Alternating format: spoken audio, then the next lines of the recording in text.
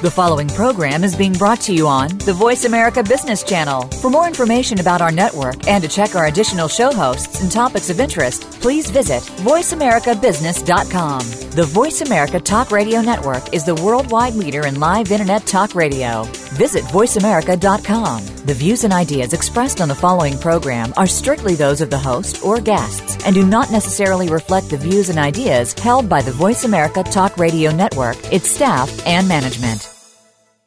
Welcome to the Ellis Martin Report. During this broadcast, you will learn of potential investment opportunities involving publicly traded companies. These companies have paid us for exposure on this program. We ask that before you consider any possible investment choice, do your own research. You can begin the research process by visiting our website, ellismartinreport.com. Remember, if you do invest in any publicly traded concern, you do so at your own risk. Here's the host of the Ellis Martin Report, Ellis Martin. I am pleased to announce that we are welcoming Pure Energy Minerals back to the Ellis Martin Report. I'll speak with Patrick Highsmith, the CEO of the company, about their Clayton Valley project in Nevada and their offtake agreement for lithium oxide with Tesla Motors. Pure Energy trades as PE on the TSX Venture Exchange and PEMIF in the U.S. James McDonald, the president of Kootenay Silver, joins us, trading in the U.S. as KOOYF and on the TSX Venture Exchange as KTN. Kootenay has high grades of silver in Mexico. I'll speak with Ken Berry of Northern Vertex, trading as NHVCF in the U.S. and NEE on the TSX Venture Exchange. Their project in northwestern Arizona is slated to go into commercial production next fall with gold and silver assets. I'll visit in Vancouver with Dr. Catherine Hickson and Dajin Resources Corporation, trading as DJIFF in the U.S. and DJI on the TSX Venture Exchange. Dr. Hickson will enlighten us about Dajin's lithium plays in Nevada and Argentina. Stay with me for my explanation of why Cruz Capital Corporation believes it's positioned to handle the growing demand for cobalt. Cruz Capital trades as BKTPF in the U.S. and CUZ on the TSX Venture Exchange. Peter Dasler, the president of Canalaska Uranium, returns to the program for an overview of his recent travels to Saskatchewan. Canalaska trades as CVVUF in the U.S.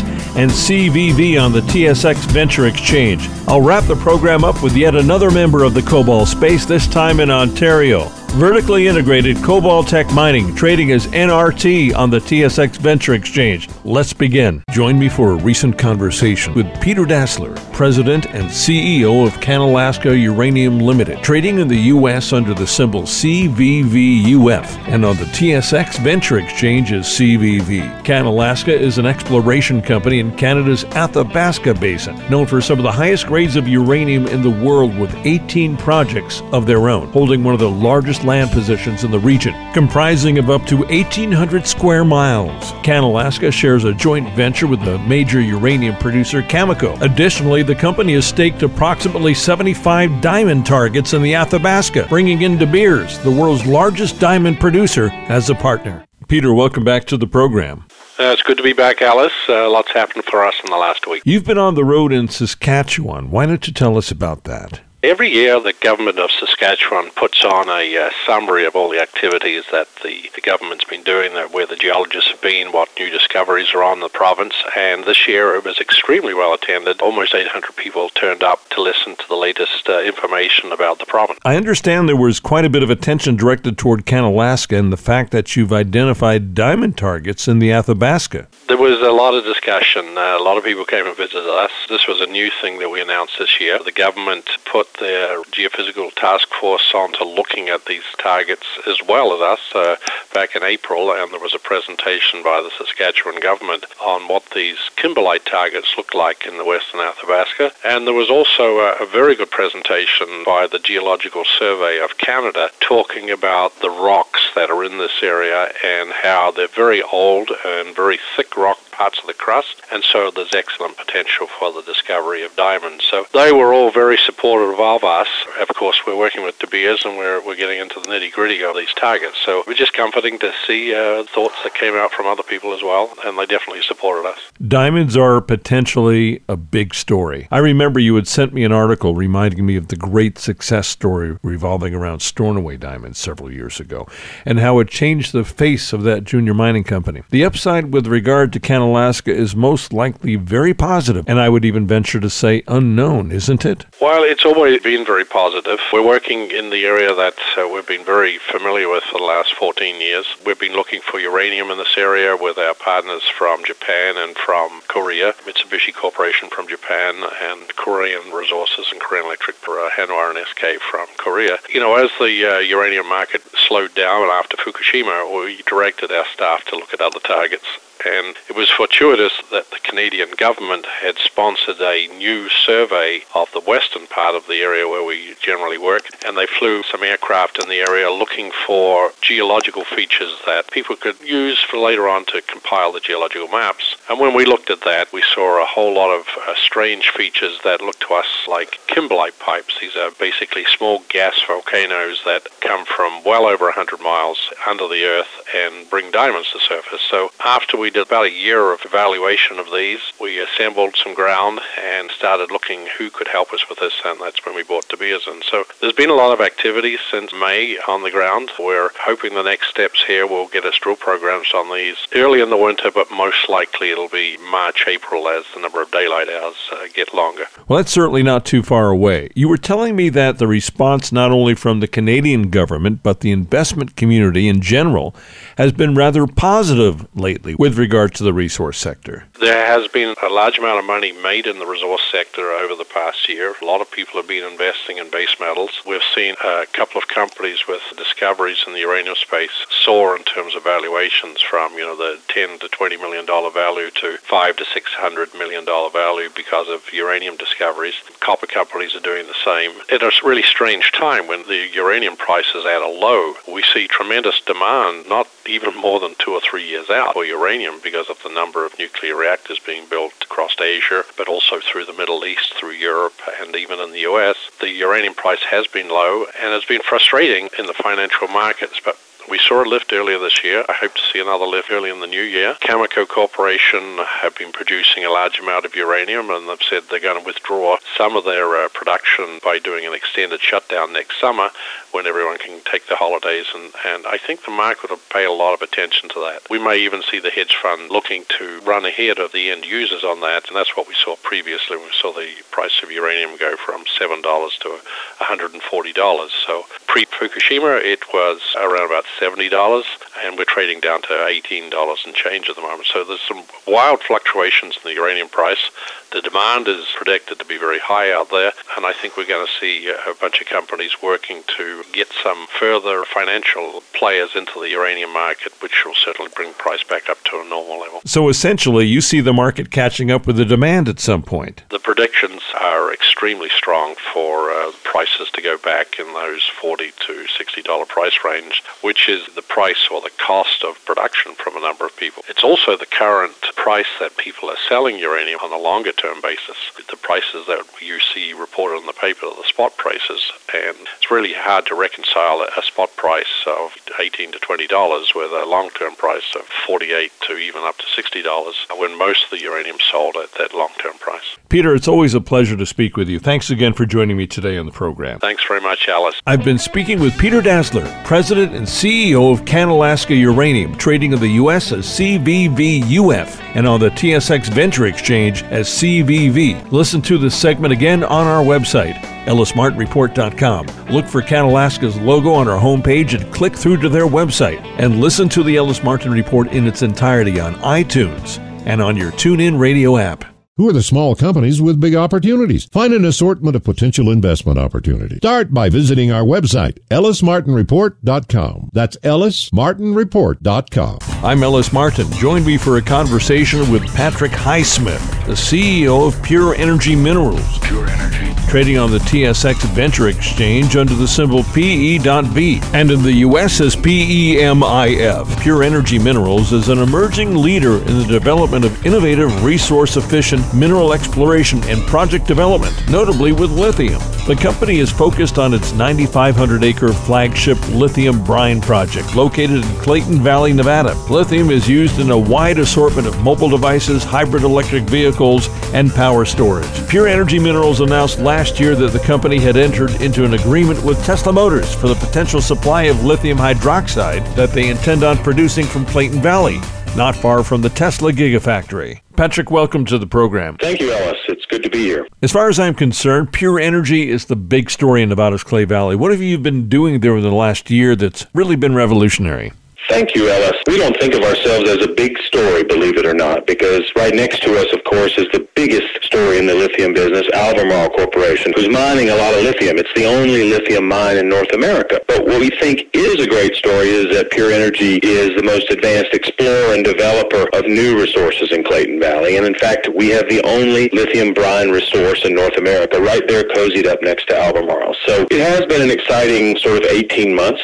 We've published our first inferred resource and reported that in accordance with Canada's securities laws, NI 43-101. And since then, we've signed a conditional offtake agreement with Tesla late in 2015. And through 2016, we've continued to drill, engineer, and pump test that resource to look at the next steps. And that is, how feasible will it be to build a new generation of lithium mine there that doesn't involve those huge evaporation ponds we see now at Silver Peak and in Chile and Argentina, a much more sort of high-tech way of producing lithium. And I think that's what's getting most people excited about Pure Energy. Usually these big evaporation ponds and their water sources have been a big drawback with regard to lithium or anything else that needs such a procedure to produce a resource. Exactly. The evaporation ponds are, in and of themselves, not particularly bad compared to many forms of mining with respect to the environment. These are natural salts, and there aren't a lot of toxic chemicals out there or anything. But they're huge eyesores, taking up thousands of acres in the case of Nevada, and I think over 10,000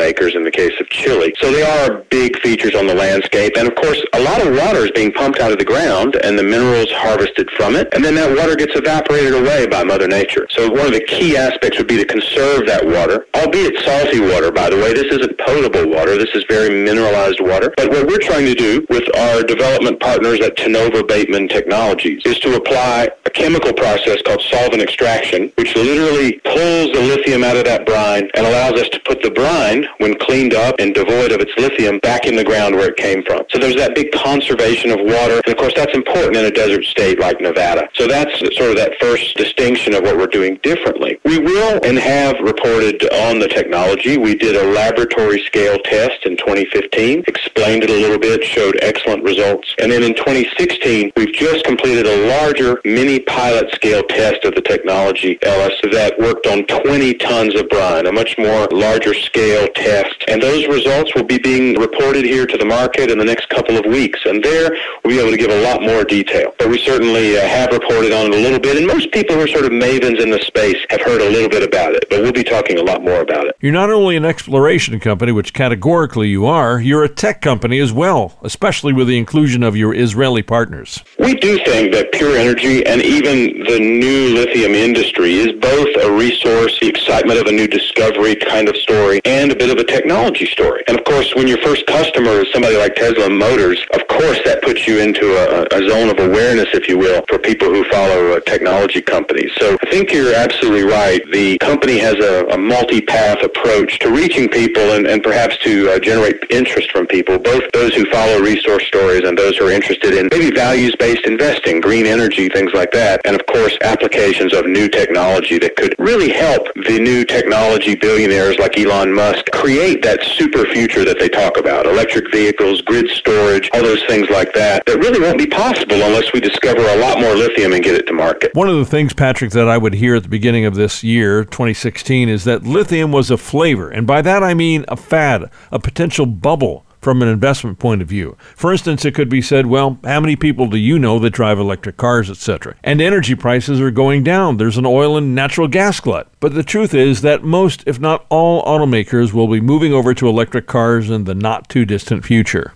That's right. We certainly, from an investment point of view, can appreciate those people who wonder about new things. They haven't heard much about lithium, for instance, but it's been around quite a while, and boy, has it seen some growth. I mean, the growth of lithium production to meet the demand for lithium batteries has been almost exponential. And then, of course, the growth of the lithium battery industry, which since my entrance into the lithium business in 2009 has grown from under a $10 billion a year industry globally to more than $25 billion and projected to surpass $40 billion by the time time we get to 2020. So it's growing really fast. And so, of course, there would be those investors who might look at that and say, well, this is a new thing or a fad. But I can tell you this, the people I know who drive electric vehicles has grown a lot in the last year or 2 years. So they are coming on, and I would say that all the major automotive companies are looking at it. And, of course, we're real business guys, as you know, Ellis. We're out there. We found a mineral deposit. We're looking at developing it and finding customers for a future mine. And we're doing that because we see a real business here. And when these industries are actually growing to support the offtake of new lithium mines, we believe, this gets us pretty excited. And seeing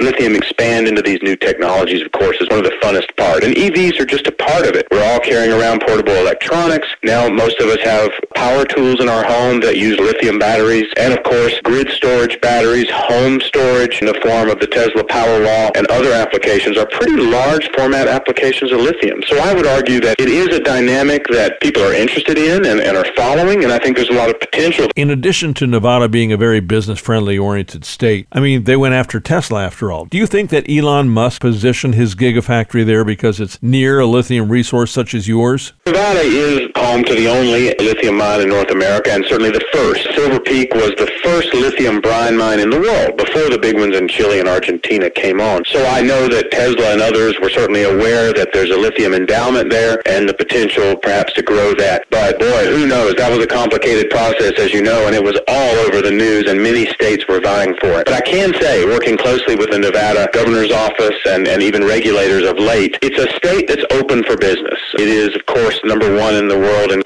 number one in the U.S. Nevada is number one in the U.S. in gold production, well known historically as the silver state, and maybe it will become the lithium state, as we sort of joke in our corporate presentation. Can tell you that it's facilitative for new business. It was facilitative for Tesla to build the gigafactory there, and then that's one reason we're happy to work there. It has a predictable path to getting things done. The permitting process is predictable, understandable, as opposed to some countries around the world. Perhaps it's no coincidence that its geology was enriched in lithium that resulted in the gigafactory getting built there. But who knows? Those are higher than my pay grade, that sort of decision. Speaking of your pay grade, Patrick, the savvy investor knows that it's not enough to have a great resource and cash in the bank. The management team is everything and the secret sauce in building a successful company. Let's talk about Patrick Highsmith. You know, I'm a 27-year mining guy. I'm technically trained geological engineer and geochemist. And I've worked mostly for big mining companies for the first 15 years of my career. Rio Tinto in mine operations and BHP and exploration around the world. And then at Newmont, I sort of was brought in as a manager of business development globally on the exploration side. And so that was really doing deals with juniors. And that's where I kind of got excited by the idea of putting deals together, working between large and small companies, making a new discovery move fast to its potential economics. After that sort of training in the majors, the junior world attracted me, and I'm one of the few kind of old gray hairs who's actually worked in lithium before. We founded a company in 2009 called Lithium One. I was the first CEO of that company, and we made a big discovery in Quebec in hard rock lithium, and then we made a bigger, better discovery in Argentina, a big brine deposit called Sal de Vida. And I led that team as we drilled it out, and I took it through pre-feasibility and realized it was a heck of a good project. Brought in LG and the Korean government to help us through those risky early days of the project and to be off-takers of lithium. But, of course, working in Argentina, we had to watch the politics, and as the cycle there was going a direction we really didn't like, we did sell the company in 2012 to Galaxy Resources. But I've been around the junior world for a while, and I just find lithium, sort of gold and maybe copper or areas that host most of my interest. But lithium is kind of unique, and I have to say I'm sort of drawn to it. The chemistry of it I find interesting, and the idea that you really have to form relationships with clients. And I've done that before with our relationship with LG and Hyundai and Kores in Korea. And I like that, having to sort of build a bridge between the resource and your customers. And that's what makes lithium a little different. It's more of an industrial mineral than gold. So since 2009, a lot of my focus has been in lithium. I guess that's a little unusual, but at least I'm having fun with it. Clearly you had some foresight back in 2009. There weren't too many people looking at the lithium space, at least not in the investment community, correct? Indeed, we were early. I mean, if I look back when we founded Lithium One, as I said earlier, the lithium battery industry had a turnover annually of less than $10 billion. I would argue there weren't that many customers for our lithium in those days, and perhaps that's why it moved a little slow and we sold perhaps prematurely. But as I said, Argentina was also a challenge. So yeah, it was early, and we've watched as this technology has grown into having real application, large-scale applications, such as electric vehicles. Let's face it, a smartphone only uses a few grams of lithium, whereas a full-size electric vehicle uses tens of kilograms. So that's really been the game changer. And, of course, the mining industry has responded to that. We've got lots of peers in the lithium industry now at varying degrees of development, but it's hard yards to develop any mineral deposit into a mine. And in lithium, that's no different. So management team is important, past experience is important, but of course, what's also important is fundamentals of your deposit, the geology, the chemistry, the metallurgy, right through to whether you can sign up some clients for your lithium. And that's why you most likely decided to take the helm of this particular company. What attracted me about Pure Energy was, as always, a team of people. You know, in this business, it's kind of a small industry, and friends of mine were directors of the company, and I got involved maybe a year and a half ago and got to know the team a little bit. And I looked around and I said, this deposit in Nevada has got paved highways and power lines coming right into it. It's a 3.5-hour drive away from the gigafactory. And frankly, while it might be relatively low grade compared to Argentina and Chile, it has about the best chemistry that we see of any of the brine deposits in the world, meaning it has low magnesium and calcium and other impediments that can increase the cost to extract lithium. So when I looked at those variables, being in a productive district right next to the only producer in North America, having favorable chemistry, metallurgy that can lead to perhaps innovative processes, but also low-cost production potentially in the future, and the fact that they'd already signed up their first customer with that conditional supply agreement with Tesla, it looked like to me that we had a great chance of taking this project to the next level. And I found a capable team. We've got a good blend of very technical folks as well as business folks, business development inclined people. Of course, the macro is right, and you do have to look at the timing for these things. So when all those ingredients sort of get together, it was a great opportunity, and I took over as CEO in March and worked very closely with Robert Mintak, our chairman, the former CEO. He and I make a great team and still work closely together. So the people are always a big part of it, and the unique sort of ingredients in this company seemed like a great fit for me at this time. Let's look ahead 12 to 24 months. Where do you see Pure Energy headed? And I'd like you to include in your answer your continuing search for projects in North and South America. Over the next 12 to, say, 24 months, Ellis, we see a pretty important time for the project. First, in Q1 of 2017, we expect to deliver the first preliminary economic assessment, that all-important PEA for these lithium brine projects. Now, there have only been 4 other brine projects that have achieved a PEA. One of those was my Sol de Vida project when we were at Lithium 1. But that means that not many have been that far. And once that happens in the PEA, as you know, we get guidance on the potential economics of the project. The lead time to production gets sort of codified and reported to the shareholders. And then, of course, we'll have recommendations and guidelines from there. And, of course, number one on that will be, is a bankable feasibility study deliverable? We believe it will be, and we'll believe we'll be progressing in that direction. And that will consume most of the following sort of 12 to 18 months. And as you know, that's very important. Getting out there with a feasibility study, nailing down the engineering details, the process design, where is this lithium going to go, who are your customers going to be, getting your permits in line. And so that's how we'll be spending our time. However, in parallel with that, we have a strong team, a diverse team, and have worked extensively in South America, many of us. And it just so happens that we do look at opportunities on a regular basis to add one project to our portfolio. These things are kind of opportunist, to be frank. We don't want to look and rush off into a deal that's too expensive or dilutive to shareholders, so we pay a lot of attention to that. And frankly, some of these assets, if you want to call them assets, are pretty high priced in this environment, as you can imagine. So we haven't done any other deals willy-nilly. We've acquired a little extra property immediately adjacent to us in Nevada, where we're kind of working on an earn-in joint venture with Cypress Development Corporation in Nevada. We've just reported some good news from that project. But as for other opportunities, we are actively looking. It's in my blood, I have to say. I ran that exploration business development for Newmont, and I have to say I like looking at new discoveries, new opportunities, and just seeing if there's a fit there, and if so, what it would look like in terms of deal structure and that sort of thing. So we are actively involved. Right now we have a flagship project that's keeping us all very busy, but fortunately my technical team is very strong, and it allows me to spend a bit of time looking at other potential new projects as well. Give us an overview of Pure Energy's share structure, if you don't mind. Pure Energy is traded on the Toronto Venture Stock Exchange under the symbol PE. We have an active of trade in the U.S.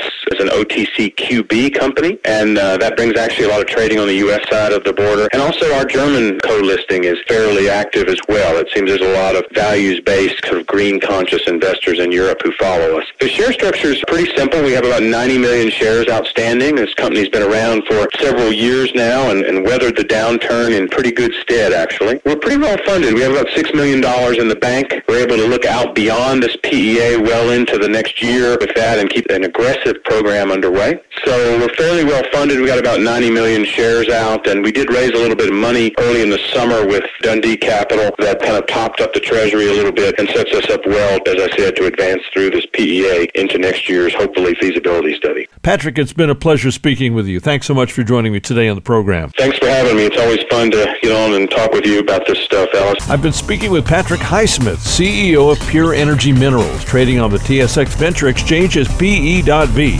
and in the U.S. as PEMIF. Listen to this segment again on the homepage of our website, ellismartinreport.com, and download the entire Ellis Martin Report on iTunes. We asked that before you consider any possible investment choice, do your own research. You can begin the research process by visiting our website, ellismartinreport.com. Join me for a conversation now with James McDonald, President and CEO of Kootenay Silver. Kootenay Silver trades in the U.S. as KOOYF and on the TSX Venture Exchange under the symbol KTN. Kootenay Silver is a Canadian and Mexican-based silver exploration company actively engaged in the development of 3 major silver projects in Mexico, including the La Cigarra project in Chihuahua, Mexico, and the Promontorio and La Negra silver projects in Sonora, Mexico. The company has a leading growth profile highlighted by one of the largest silver asset bases in Mexico and a carried interest to commercial production with a world-leading mining partner. Kootenay currently has 2 drill programs in progress in Mexico and a combined 43-101 silver asset base of over 140 million ounces of contained silver. Forward-looking statements may be included going forward. Today, we join Mr. McDonald on site at the La Cigarra Silver Project. Jim, welcome back to the program. Thanks, Ellis. Happy to be here. You're at the La Cigarra Silver Project in Chihuahua State, Mexico with some exciting news for us. Feel free to share it with us, Jim. Yeah, I am. I'm right on site. Came down, we put news out here on the first 11 drill holes on our ram structure on the La Cigarra deposit. It's the very first time that structure's ever been drilled. We can trace it for 3,400 meters, 3.4 kilometers, and we've tested only 400 meters at that. What we're showing here is that we've hit good mineralization in 9 out of 11 holes. We've got consistent silver mineralization in multiple zones along that entire 400-meter strike length. So that bodes really well for adding resources there. 400 meters of strike, we're already building something up. When you look at the big picture and the trend we're on the extension of a mineral trend that comes right out of the operating Santa Barbara and San Francisco del Oro mines immediately to our south. That trend goes under the valley cover to the south of us, and when it emerges on the other side of the valley, it comes right up into our Ram and Soledad structures and on into our deposit areas. So we're working on the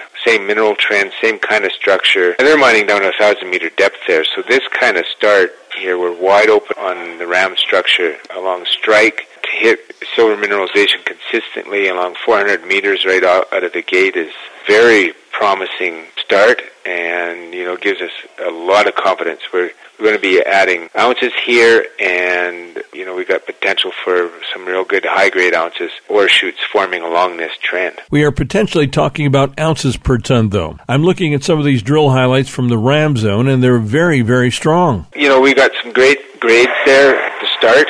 Right out of the gate, we're getting up to 200 grams per ton. You're talking in that sort of case 6 ounce, 7 ounce per ton range when you talk about ounces. Yeah, it's just the beginning. We're coming back. We're still currently drilling. We're moved over to a structure to the east. In the new year, we're going to come back to the Ram structure. We're going to step out in wide space drill setups and just have a look at that whole trend, and then come back and close in on the results we get from that. So the new year is going to be a lot of follow-up work. I think it's going to be very exciting for us. And not only that target, but the additional targets that remain to be drilled in the immediate area of the deposit itself. And then we're going to get onto the deposit in the new year and finish drilling it off, which has not been done yet. Nothing is certain, of course, but the future looks really bright with regard to the La Cigarra Silver Project. The future looks It looks really good. What we're dealing with here is a district-scale project. We're in an established district already. The Perel district, broader scope of the district, there's been some 2 billion ounces of silver discovered or produced. There's 2 producing mines in the district still, and those are the 2 mines that sit immediately to our south of our project. So we're basically extension of that system. And we've got multiple target areas on the property that haven't even been drilled yet. The deposit itself already has 52.5 million ounces of measured indicated silver and another 11.5 million ounces in the inferred category. It's open in both strike directions. It's open to depth. And then in the immediate surrounding area, there are 8 undrilled targets, and we're just starting to have a look at those, and that's what these RAM results are all about. And for a first pass right out of the gate, that's very, very encouraging numbers that we're getting, and we're just scratching the surface here. Well, Jim, it's always a pleasure to speak with you. We applaud all the good work that you're doing, and I'm sure that your shareholders may be very pleased as well. I've been speaking with James McDonald, the president and CEO of Kootenay Silver, trading as KOOYF in the U.S. and KTN on the TSX Venture Exchange. Listen to the segment again on our website, ellismartinreport.com. High-quality but undervalued mining stocks are finally starting to attract the attention of investors. Get the latest news and resource stock investment opportunities with a subscription to Resource World magazine. Published 6 times a year, Resource World features in-depth articles on mineral area plays, commodities of interest, and valuable investment insights by highly qualified market analysts, geologists, and mining journalists. Go to resourceworld.com to find out more. I'm Ellis Martin. Join me for a conversation with Ken Berry, the president and CEO of Northern Vertex Mining Corporation, trading in the U.S. as NHVCF and on the TSX Venture Exchange as NEE. Northern Vertex Mining Corporation is actively engaged in the development of its flagship Moss Mine gold-silver project located in the historic Oatman Mining District in northwest Arizona. Over the past 6 years, the company has worked diligently to establish a substantial gold-silver resource and is now focused on advancing the project to commercial mine construction and future gold-silver production. Ken, welcome to the program. Thank you very much, Ellis. You've completed Northern Vertex's Phase 1 pilot production of the Moss Mine gold-silver project in northern Arizona. Is that not correct? We have, in fact, completed the Phase 1 pilot production. It was very successful. It produced 4,000 ounces of gold and over 20,000 ounces of silver. And most importantly, what it did was it de-risked the project for the commercial phase, which is upcoming and expected to commence in the fall of 2017, just ahead of us. So we are essentially very close to commercial production. How much do you expect to pull out of the ground during the next few years? Well, our feasibility is calling for 42,000 ounces per year. So we'll commence construction according to our schedule. We'll be doing a build-out starting the next couple of weeks. That'll take place over the next 6 or 7 months into June and July, and then we'll start loading the heap leach pad, and we expect to be extracting gold come September, October, and we're looking for a rate of 42,000 ounces per year, and of course the ramp-up will be a little less than that as we sort of move into full production. We're pretty excited. There's not too many projects in the U.S. that are this close to production. Let's talk about the cost of production. This is an open-pit project with outcroppings at surface. Does that mean there is visible gold? This should keep the cost of production essentially below $600 an ounce, right? We've got a cash cost that's in the $415 range, and then our all-in sustaining costs are about $668 per ounce. So that's exceptional. I've actually got the numbers right in front of me, and it's a cash cost of $409 an ounce and all-in sustaining cost of $668. So that's in the lower quartile for producing gold mines in North America. This is a fascinating part of the country, just off of Route 66 in Arizona. I haven't visited Oatman yet, but I expect to in the near future. It's an exceptional location for a mining project. To give you an example, we're an hour and a half south of Las Vegas. You can fly into Las Vegas and be on the site within an hour and a half and be back in Las Vegas in the afternoon. But the area of Oatman where the mine's located is 6 miles outside of the town of Bullhead City, or Laughlin. There's 2 sister cities. Laughlin is on the Nevada side, Bullhead City is on the Arizona side. And then we're also 3.5 hours away from Phoenix. So we've got an international airport, which is just 6.5 miles away from the site. So it's exceptional exceptional. The employees and our staff can live at home and then travel daily to the site. It's a 20-minute drive from their homes, and we won't be carrying a lot of inventory, which is unusual for mining projects. Often mining projects are located in remote districts, which requires you to build a mining camp, which can be $10 million plus in expenses,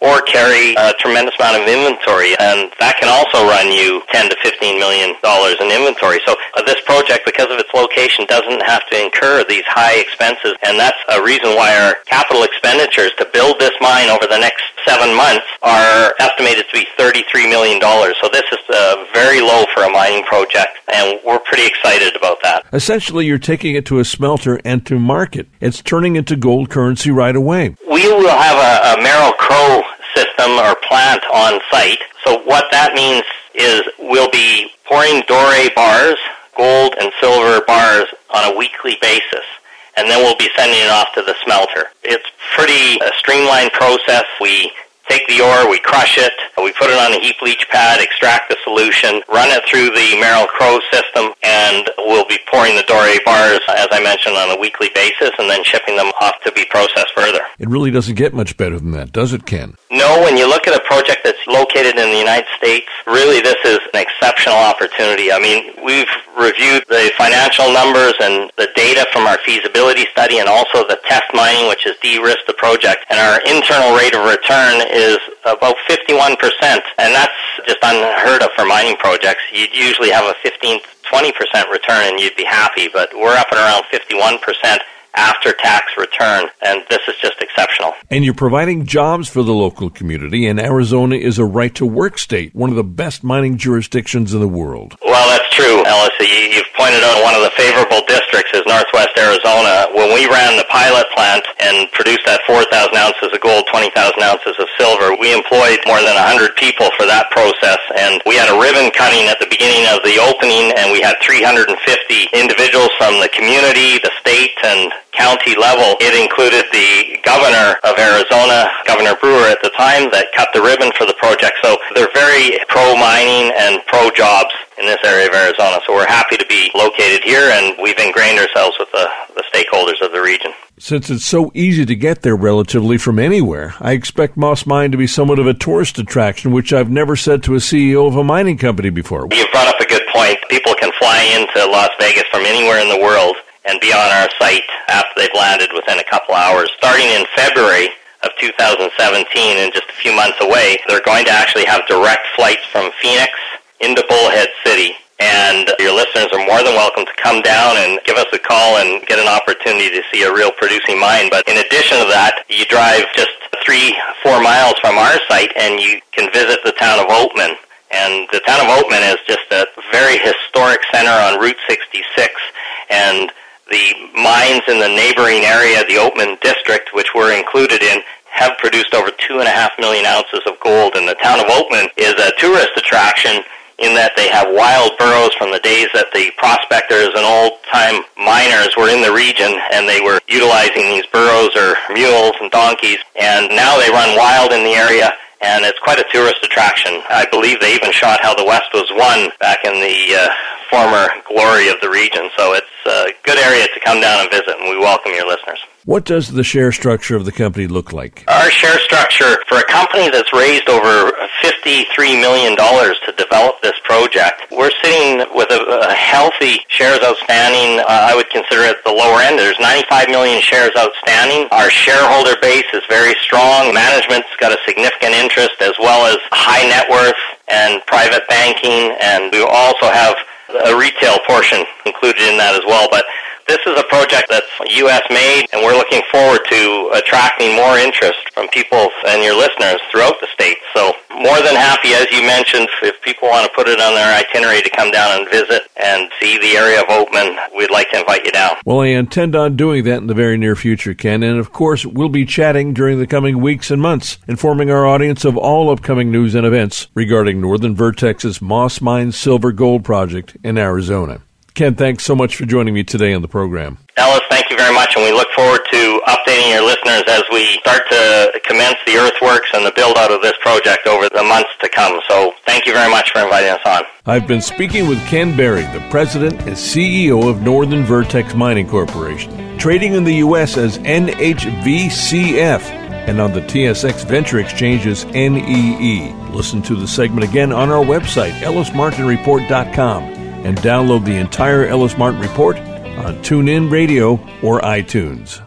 Did you hear something worth repeating? Find all segments of this program on our website, ellismartinreport.com. I'm Ellis Martin for Cruz Capital Corp, trading as BKTPF. Consider this, if you will. The dynamic for cobalt is very similar to what you've seen in lithium. The price for lithium has gone from $6,000 to a high of close to $25,000 in the last year and a half. That would be the equivalent of gold actually being at $6,000 in the next year. Cruz Capital saw an opportunity in cobalt 6 months ago. Being one of the first companies in Nevada, the day that Pure Energy announced its deal with Tesla, Cruz actually announced its own lithium deal. They were one of the first movers there, and 4 months later, Lithium X came along. When you become a lithium company, you look at the dynamics of why lithium prices are moving the way they have. Primarily, it's been the electric car industry that has been the driver for that exponential gain in lithium. What the management of Cruz did then was look at what were the main drivers within the battery space within those cars. You had graphite, which has already had more or less a bigger pop, with many companies looking for graphite and not many finding it. Nickel is a much bigger industry, and the company couldn't really get in at the early stages. And then cobalt. Looking at the cobalt dynamic, really there's only 2 or 3 companies in North America that are cobalt-specific companies, of which they've spent a great deal of money on those projects, and for the most part are still not at a point where they can really be economic. The cobalt numbers need to be higher to make those companies and the dynamics work correctly. When they were doing this, cobalt was $10. They need about $20 to be in a good comfort level to go into production. Cruz was looking at the dynamics of cobalt itself, and there's a niche there. There were few within the sector. What Cruz did was hire a geological firm, as they only wanted to find North American cobalt projects. They came back a month later with numerous cobalt showings. They garnered a database of close to 200 different cobalt projects, of which they graded from 1 to 4. They came back with a small amount of number 1 categories, and instead of getting 1 project, they captured 8 projects for the company right out of the gate. By having 8 projects, all with the same highest grade cobalt numbers in North America, it puts Cruz at a distinct advantage to all other cobalt companies that we expect will follow them, as they did in lithium in Nevada in the future. The cobalt dynamic is what really appealed to Cruz Capital, because looking at the car space, for example, you're going to see in North America a growing demand. What you're seeing in China is an exploding demand. In Europe, in countries such as the Netherlands and Sweden, a lot of countries want to ban cars on the road by 2025, 2030, 2040, or 2045 in Germany, for instance. What the company believes is going to happen in China is that you have a pollution issue there. You have massive infrastructure already in place by having 80 cities the size of Chicago already built up, and you have a government that when they decide to mandate that there will be no more gas cars, they don't roll it out like they do in the rest of the world. If they decide tomorrow that there are no more gas cars, there will be no more gas cars tomorrow. Right now there's about 16,000 plug-in posts in China. By 2020, they want to have 4.9 million posts. When you look at that kind of exponential growth at what they want to do and what the dynamics of the battery industry could entail, and the fact that there's been no new production of cobalt, the fact that 60% of your production of cobalt is in one African country, the DRC, which is mineral rich but politically really, really negative. You also have many outside factors such as what they consider blood cobalt. You've seen videos of 7-year-old kids coming out of holes in the ground in the Congo to pull cobalt out, of which the majority of that is being sold to the Chinese, who really don't care too much about what they're doing as far as buying it. What you've seen is Samsung, Apple, Hitachi, LG producing every major battery for your phone, your laptops, your iPads, and your cars. These companies are having to explain where their cobalt is coming from. If you're tracing it back to the DRC, there could be some issues. If you, for example, have any kind of ethical mutual funds that own Apple, and they trace any of their cobalt in their batteries back to children pulling it out of holes holes, that's going to be a negative. When you look at all the backstory as to why cobalt is going to go, we really think that you're going to see an exponential move. You can see it recently now with the price of cobalt, which is basically making year highs almost every day now. We expect that that's really going to move from here. Most, when they become fully aware of the cobalt story, are in agreement that cobalt is probably going to have a huge year in 2017. Just last week, Cruz Capital announced that it has significantly increased its land holdings on the past cobalt-producing Hector Cobalt project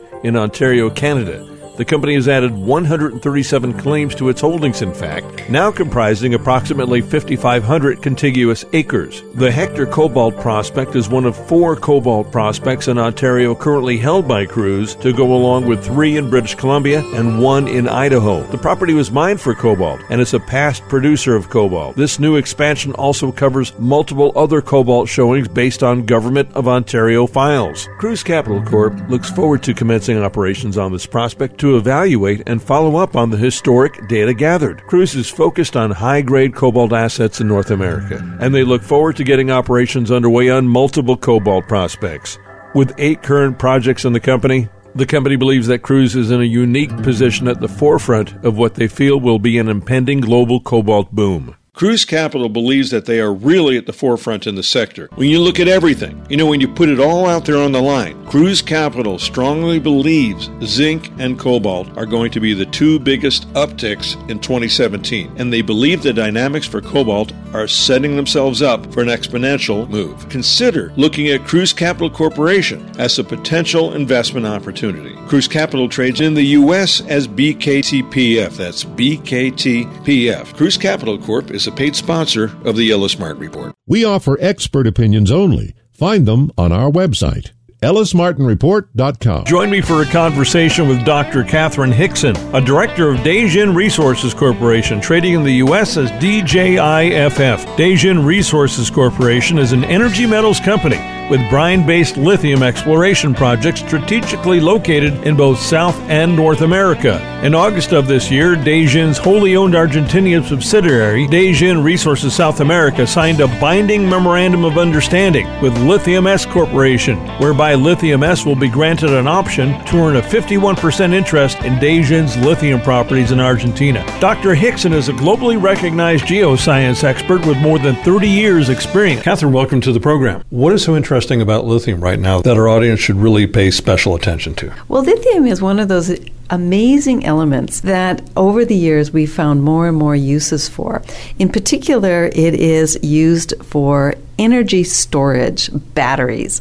And that's what you're hearing all the hype about these days, is more and more battery usage for electric vehicles, for your laptops. But I think what is really important about lithium batteries are things like power walls to help us with our renewable energy. What does that mean, power walls? There has been a big push for homegrown energy. And what we're talking about is rooftop solar, small wind plants, these kinds of things. But of course, with wind and solar, the only time that you get electricity is when the wind is blowing or the sun is shining. What you need is a way to store that for times when the sun isn't shining or the wind isn't blowing. And those are now power walls. Essentially, they're built into your home, lithium batteries, ways to store that energy so that you use it when it's dark out or the wind isn't blowing. And this is something I didn't know about before this interview, and potentially that's going to be a new industry that will cover the entire country with all the emphasis on solar energy and wind power these days. Yes, indeed, you have to store it somewhere. And it really is because the renewables like wind and solar are they're not 24/7. So you need to smooth out that spectrum as we move into more and more of our power being supplied by renewable energy. And that is from a homeowner right up to a utility. There needs to be a way to store power. And lithium batteries have proven to be very safe way of storing large amounts of power.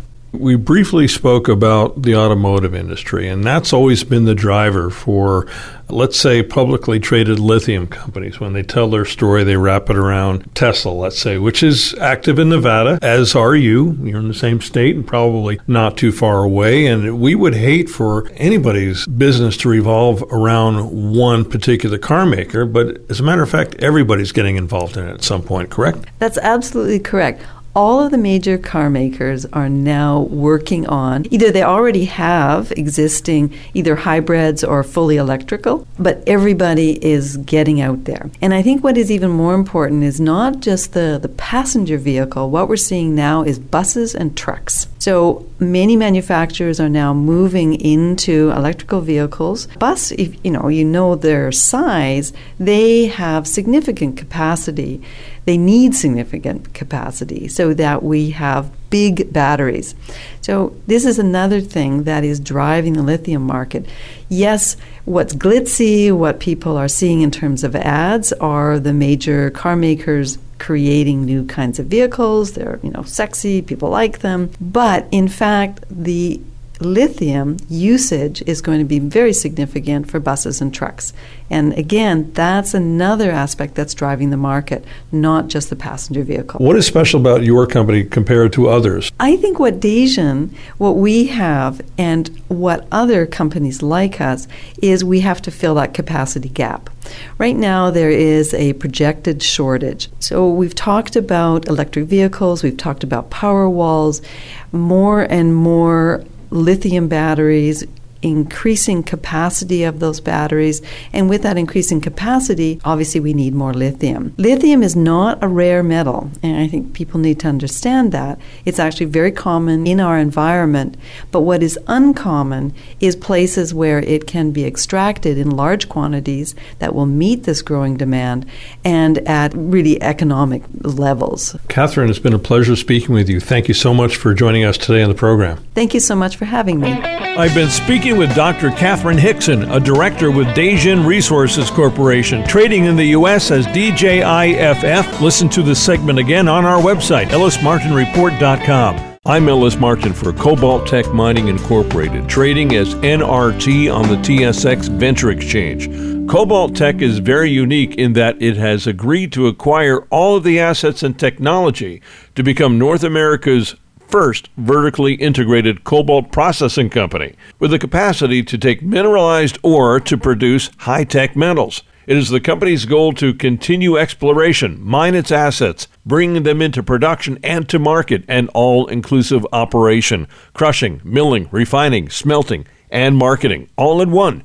The company basically having its own infrastructure. What is the importance of cobalt? Why is its use crucial as we continue to move forward in a technologically advanced industrial society? Cobalt is an essential component for cathodes in NCA and NMC type batteries or lithium-ion batteries. You can't really make these cobalt cathodes without it. Cobaltech President and CEO Antoine Fournier explains. Cobalt actually enters into the cathodes. In the battery, you have cathodes and anodes, and the current travels from one to the other. And the cobalt actually is used to making the cathodes. So it's a very essential component of lithium batteries. A supply versus demand crunch is imminent, with 61% of mined cobalt retrieved from the politically unstable Democratic Republic of Congo, where, according to the Washington Post, children are actually using their hands to dig it out of the ground. Much of that same cobalt is headed to China, where that country refines 43% of the world's cobalt. The cobalt is then used in the millions and millions of phones, computers, and other electronic devices that the country produces for much of the globe, in alliance with companies such as Apple and Samsung, believe it or not. That will become potentially increasingly problematic should the U.S. enter a trade war with China, a country which is already attempting to control the world's mineral resources. Tesla is looking to source new raw materials strictly from North America. Other car makers will follow suit, especially as manufacturers are encouraged to keep production within the United States as per the consensus of the new incoming administration. Much of what we consume may be in fact produced in either the U.S. or Canada. Cobalt is also widely used in magnets and wear-resistant high-strength alloys. It has long been used as a pigment for glass, ceramics, inks, and paints. The town of Cobalt, Ontario, Canada is home to Cobaltech's Duncan Kerr project, with an estimated 1.3 million tons of mineralized stockpiles, also housing a 100-ton per day mill. The mill is fully permitted. And did I not mention that the town is named Cobalt? Needless to say, Ontario is one of the most mining-friendly jurisdictions in the world. I asked Mr. Fournier what he believed the stockpiles on site consisted of. We have one concentrated pile, and this pile is running very high-grade silver and cobalt.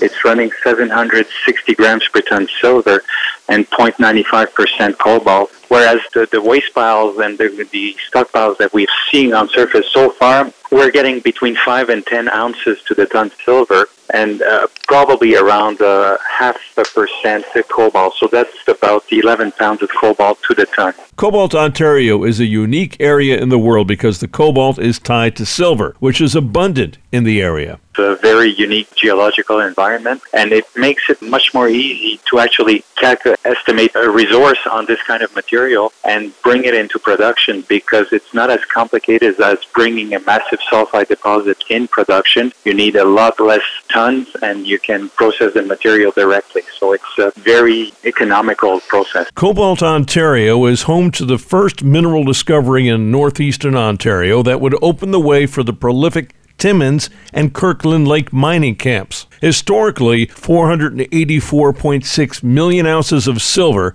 have been produced in Cobalt, Ontario. Global expansion in production of the lithium-ion battery makes the acquisition of the Duncan Kerr project a significant value add for Cobaltech Mining. The company has approximately 57 million shares outstanding and trades near 19 cents today. It may be a very nice investment opportunity in the cobalt space. That's not for me to say. That's your decision. Invest at your own risk. For more information on Cobaltech Mining, visit our website, ellismartinreport.com. That's ellismartinreport.com. Cobaltech Mining trades as NRT.V on the TSX Venture Exchange and is a paid sponsor of the Ellis Martin Report. Stay with the Opportunity Radio Network for continued reporting on this expanding and growing resource story in the cobalt space. And remember to always do your own research when considering an investment opportunity. I'm Ellis Martin. You've just heard opinion, commentary, and dissertation involving publicly traded companies seeking your potential investment. They paid us for the privilege. Find our sponsors and listen to segments of this program again on our website, ellismartinreport.com.